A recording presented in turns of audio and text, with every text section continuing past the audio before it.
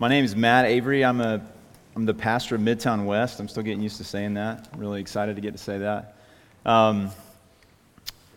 Thanks for being here this morning.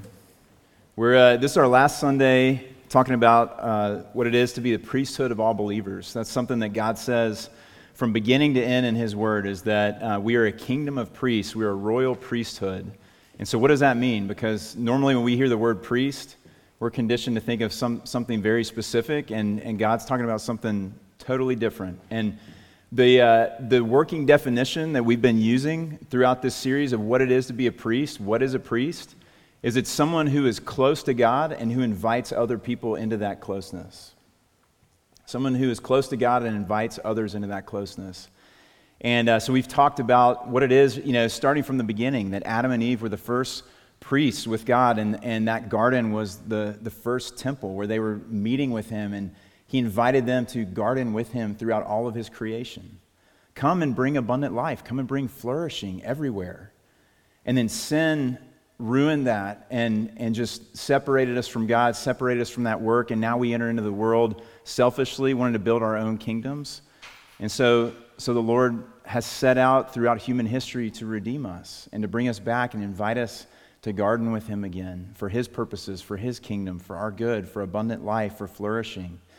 And so this week we're talking about how this happens. Our priestly work happens in a community of priests. We're a kingdom of priests.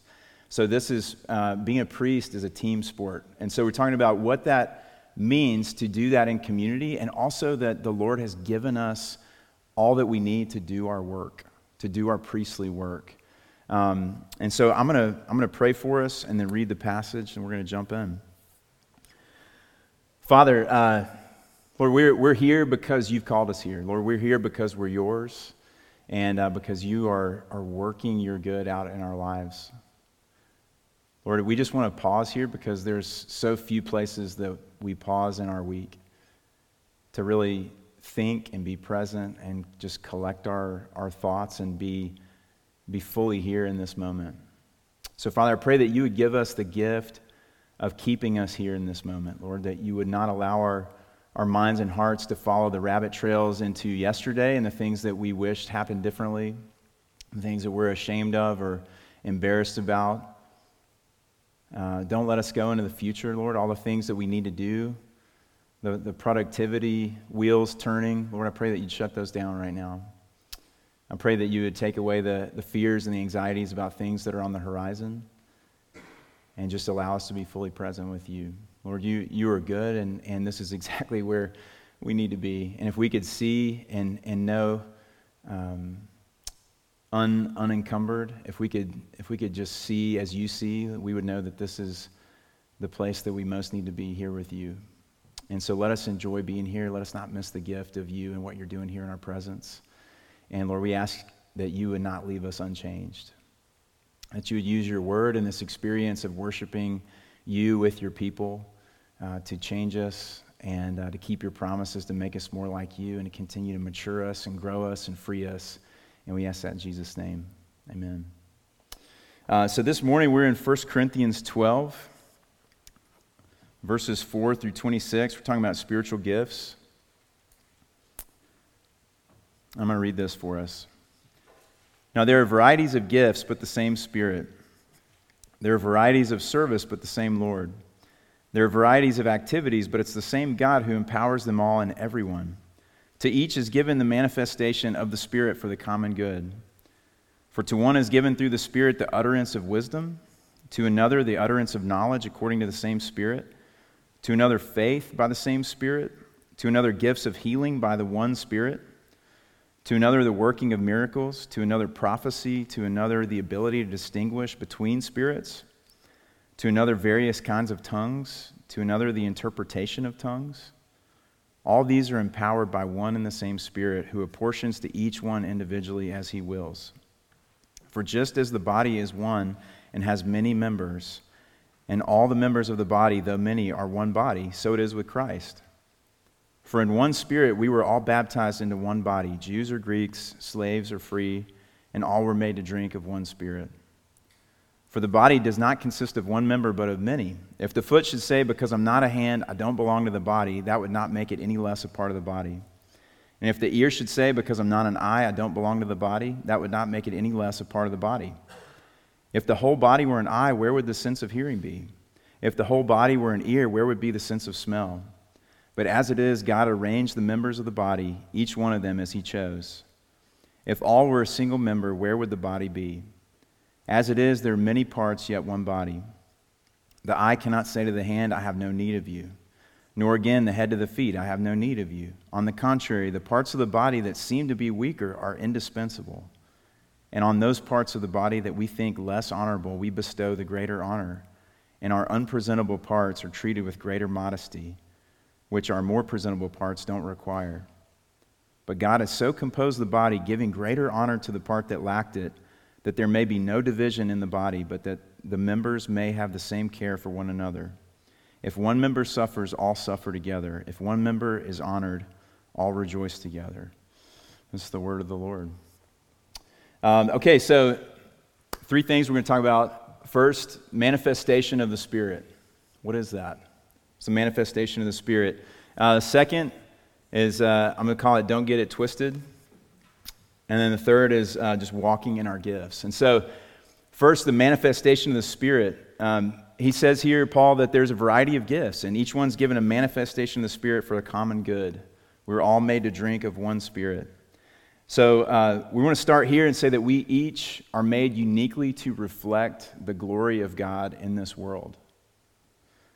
There's so much variety. If we go back to the garden, remember that God is all about abundant life. He's all about flourishing. He's all about a variety and a variety of colors and kinds and everything. And so it would make sense that all of his glory that can't be contained in any one of us, we are going to reflect different parts of who he is, because we are this beautiful, it's not like primary colors, that there's red, yellow, and blue, we all fit into one of those categories. It's like the color wall at Home Depot. It's like every shade imaginable, and we are all coming together to reflect together the fullness of who this God is. The Spirit of God takes on a certain shape and flavor in each of us. When I was in seminary, there is a definition of preaching that I loved, and I think it applies to this here too. It's that the Word of God, preaching is the Word of God passing through a personality. That when any of us Midtown pastors or any pastor anywhere who's preaching the gospel is up preaching the word, it's going to be different because we're different, because God made us different. And his word that is unchanging is passing through me, who has a very specific personality. And the same is true for us. We are all manifesting the Spirit. God is making himself known. That's what a manifestation is.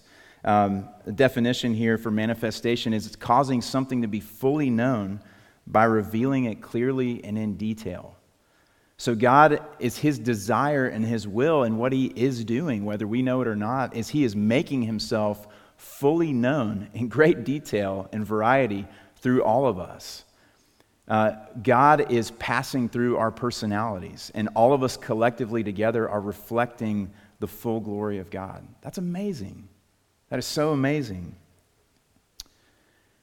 It's like that, we talked in the first week about gardening a lot, about being in the garden with God, and I mentioned watching this documentary on this crazy garden, which defied every definition I've ever heard of a garden in my life, because it's like 20 acres and it includes like mountains and forests, but all this was cultivated, and it was this just amazing garden. And it's like taking each of us is like a plant that's unique and exotic and different, and you take that plant out of the garden, and the plant in its own way reflects the fullness of the beauty of that garden.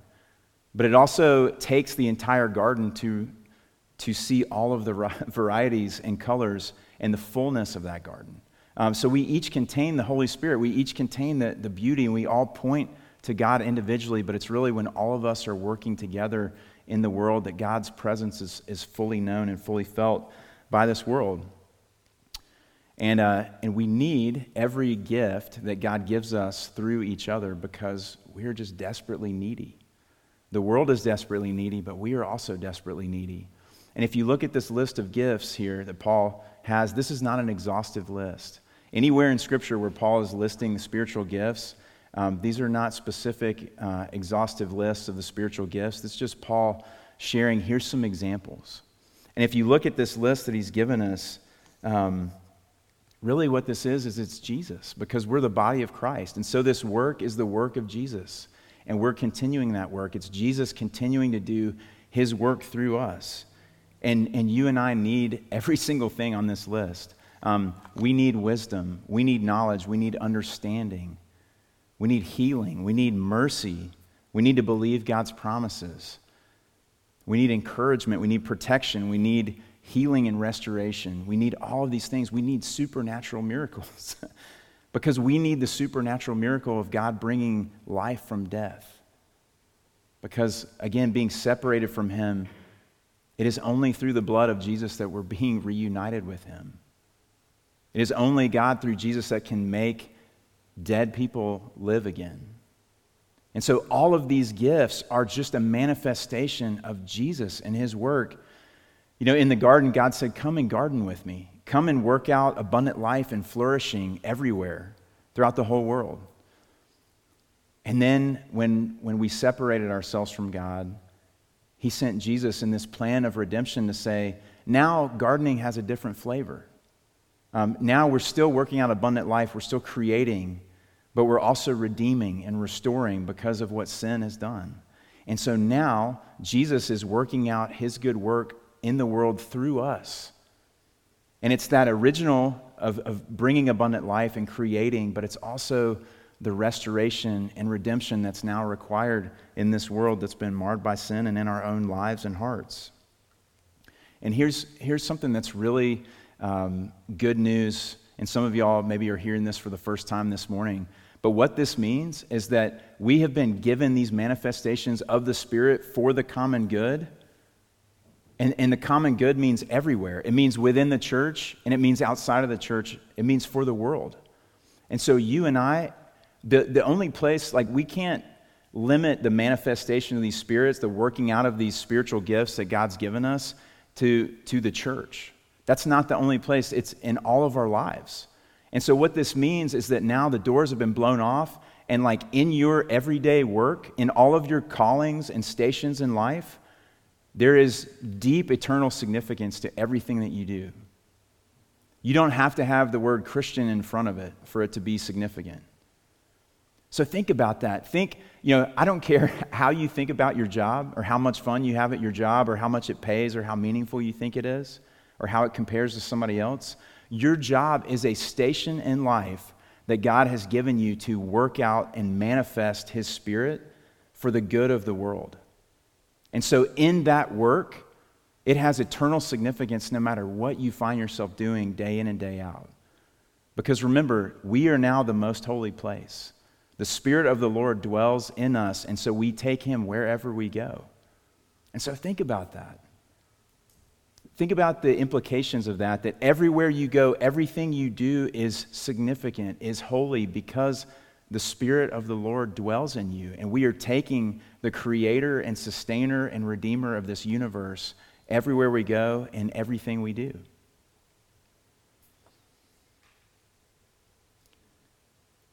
Okay, so this is really beautiful. This is good news. But now we're going to move into the second point, which is don't get it twisted. Here's a couple ways that we do get it twisted, thinking about these gifts and how we work together and how we come together as a body. He says, verse 18 through 20, but as it is, God arranged the members in the body, each one of them as he chose. If all were a single member, where would the body be? As it is, there are many parts, yet one body. And so the two ways that we can get it twisted, the first is that I don't like who God made me. I don't like the gifts that God gave me. I'd rather have your gifts. It's really easy to think about spiritual gifts like superpowers. Like we have little boys, and we've got a book that talks about all these different superheroes and their superpowers. Spiritual gifts are not like, oh man, God just made me to run super fast, but I wish I could fly like you or be super strong. That's not what we're talking about. Spiritual gifts aren't for us to feel better about ourselves, okay? Spiritual gifts are not where our significance or identity come from. And we don't get to decide the value of these gifts because That's already been decided by God because these gifts are manifestations of the Holy Spirit, so their value is infinite. Because what they are is they are the Holy Spirit working himself out through you. So all of these gifts that God has given us are of infinite value. These gifts that God have given me are not for me. They're not to pump up my self-esteem. They're not to tell me who I am, because who I am is rooted in Christ. My identity is rooted in Christ. That's not what the gifts are here for. That's not what the Enneagram is here for. You know, if you're like going through some Enneagram or other personality test exercises and you find yourself wishing that you were a different number, that means that we're in an unhealthy place. We're looking for our identity from this thing. This is just a descriptive thing. It's just to celebrate who you are. And that's what these gifts are for.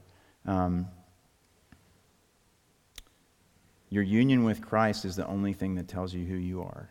And if you're despising the gifts that God's given you, that actually is keeping you from abundant life. I used to direct this program called the Charlotte Fellows. Some of y'all may have been familiar with the Fellows program, but it's like this first year out of college, post-grad program, and we're helping people understand how the gospel impacts how you think about every aspect of life. And one of my favorite parts of that program was, for a few months out of the year, I got to sort of wear this career counselor hat, and they would take all these personality tests, and they would be learning about all these different things and be exposed to all these men and women from different walks of life, different career paths, and they'd come and share their story. And so many, this is just one example, but so many guys would come in and say, hey, I want to work in finance. And they wouldn't be able to articulate this, but the truth is, if you ask, why do you want to work in finance? Because that's what successful people do. That's what everybody thinks is cool. That's where I'm going to make the most money. And it has nothing to do with who they are or how God's created them. And so what I loved about this aspect of the program is that we would get to look at these personality tests and these gifting assessments and just have conversations and see what God's doing in your life and get to suggest humbly that maybe that's not what you need to do, because maybe you don't line up with that at all. And maybe instead of living for somebody else's dream or for everybody to give you your identity through your work, you can discover like who God has made you and go find a place where you can use and exercise those gifts on a regular basis. And so more than once, we would have somebody come in and say, hey, I want to work in finance. And they would leave taking a job as a teacher and a coach, because that's exactly what they needed to be doing. And it's beautiful because when that happens, you just get set free. I don't have to fight against the grain all the time to try to prove myself. I can just be who God's made me to be and enjoy that, because it is so freeing. Because everything about you is moving in that direction anyway. And if I'm focused on myself and these gifts, instead of, if I'm despising the gifts that God's given me, it also means that I'm focusing on myself and not living out of my identity now as a part of this team. Because remember, we're a body. It's the diversity in unity. It's God's made us to function together, and we are a part of a whole now. We don't have to live a fractured life anymore that's lonely and separated. Now we're a part of a whole in the most intimate way that you can imagine, parts of a body and how connected they are. This story was just so beautiful to me. This Christian writer and thinker, her name is Marva Dawn. In one of her books, she tells a story about a good friend that she has. And she's moving around all over the place, like speaking and teaching and leading conferences and things like that. And this friend of hers is somebody who just has a lot of physical handicaps.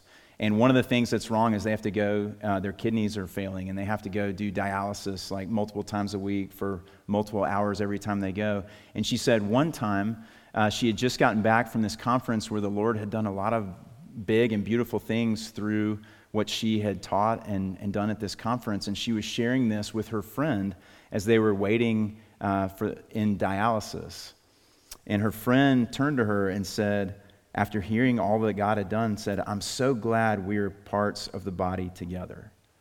And she said, why is that? And he said, because all those things that you described, I own them too. Like, that is so foreign to me to think like that. When I hear something amazing happening in your life, the first thing I do is I want to just think about how it compares to my life. Even if we are brothers and sisters in Christ, that is just how I've been trained to think. But think about the freedom, think about the gift that God is trying to give us in thinking about each other as one body. Think about the freedom that can come when I can hear something from you and celebrate that and say, yeah, we did that. Because we're a team. We are a body. We are one body in Christ. And that is really, really countercultural. So the first way to get it twisted is to not like the gifts that I've been given. The second way to get it twisted is to not like who God made you. And I don't like spending time with you, and I don't like who you are and how you make me feel when I'm around you. That's never happened. But he says no part can say to the other part, I don't need you. In fact, he says, when you feel like that's the case, when you feel like you're dealing with a part of the body of Christ that is handicapped or is not functioning, that's actually the part that you need the most. And what does that mean? Well, just one thought on that. Think about all those gifts that God is giving. Think about all the ways that Jesus is giving us himself through these spiritual gifts. And what we need. I need wisdom. I need mercy. I need healing. And many, many times the way that God gives us those gifts that we so desperately need is through a very difficult person or a difficult situation exposing ourselves for who we really are. I had somebody in a small group many years ago who really irritated me. And it was my dream to get them to leave the small group somehow without having to tell them that, because I knew that I couldn't do that. So they missed several weeks in a row. And I just took the liberty to say, I sent them an email and said, hey, it seems like you don't want to be a part of the group anymore. That's okay. We'll just catch you next time, and effectively ask them to leave the group. That's terrible, right? And you know what they did?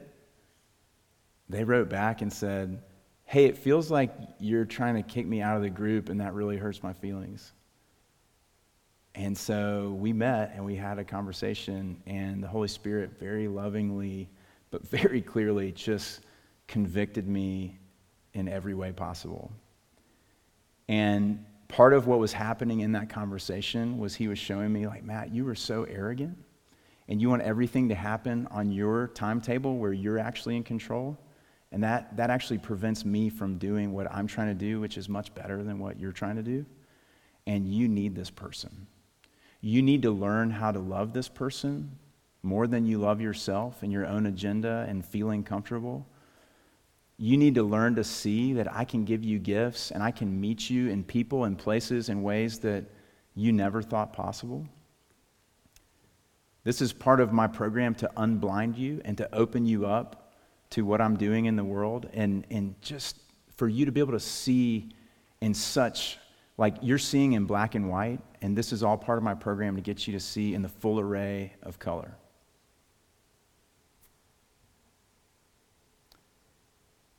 I mean, if there's ever been a time that we need to think like this and live like this ourselves and reflect an aspect of the Lord and his kingdom to the world, it's now. Think about how polarized and how separate and how divisive and how demonizing different sides of issues are to one another. And Jesus is saying, yeah, I actually came to do the opposite. I came for people to be able to love and respect and see dignity and worth in one another, so much so that when they disagree, they don't have to hide behind walls. They don't have to live in their own echo chambers to be safe. You can be fully out in the world. You can engage with anybody that you come in contact with, and you don't have to be threatened by them. You don't have to be threatened by anything because the God of the universe is living in you. And he is working all things together for his good and for your good. And so that allows us to model this new life in this new kingdom where we can disagree, but we can love. And we can engage, and we don't have to play fear games. I don't know what fear games are. I just made that up just now. But think about it. You don't want to play fear games, right? It just sounds bad. But like seriously, how we're just in desperate need of this and being able to see this way and think about the healing that can come through us, in us. I mean, we need this healing too, but also through us into the world. Okay, so the last thing I want to talk about is what it is to walking in these gifts. What is it to walk in these gifts? What is it to really know and own and believe that the Holy Spirit has given me gifts that he wants me to use for the common good? Our passage says, all these gifts are empowered by one and the same Spirit, who gives to each one as he wills. But God so composed the body, giving greater honor to the part that lacked it, that there may be no division in the body, but that the members may have the same care for one another. If one member suffers, all suffer together.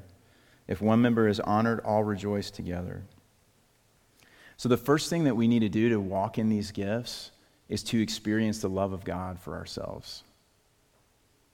We need to know what it is. We need to be able to hear the music first for ourselves before we can invite other people to dance. I need to know and have my heart moved by the reality and the truth of how God has loved me and how he continues to love me and how he continues to meet me in my weakness and give me exactly what I need.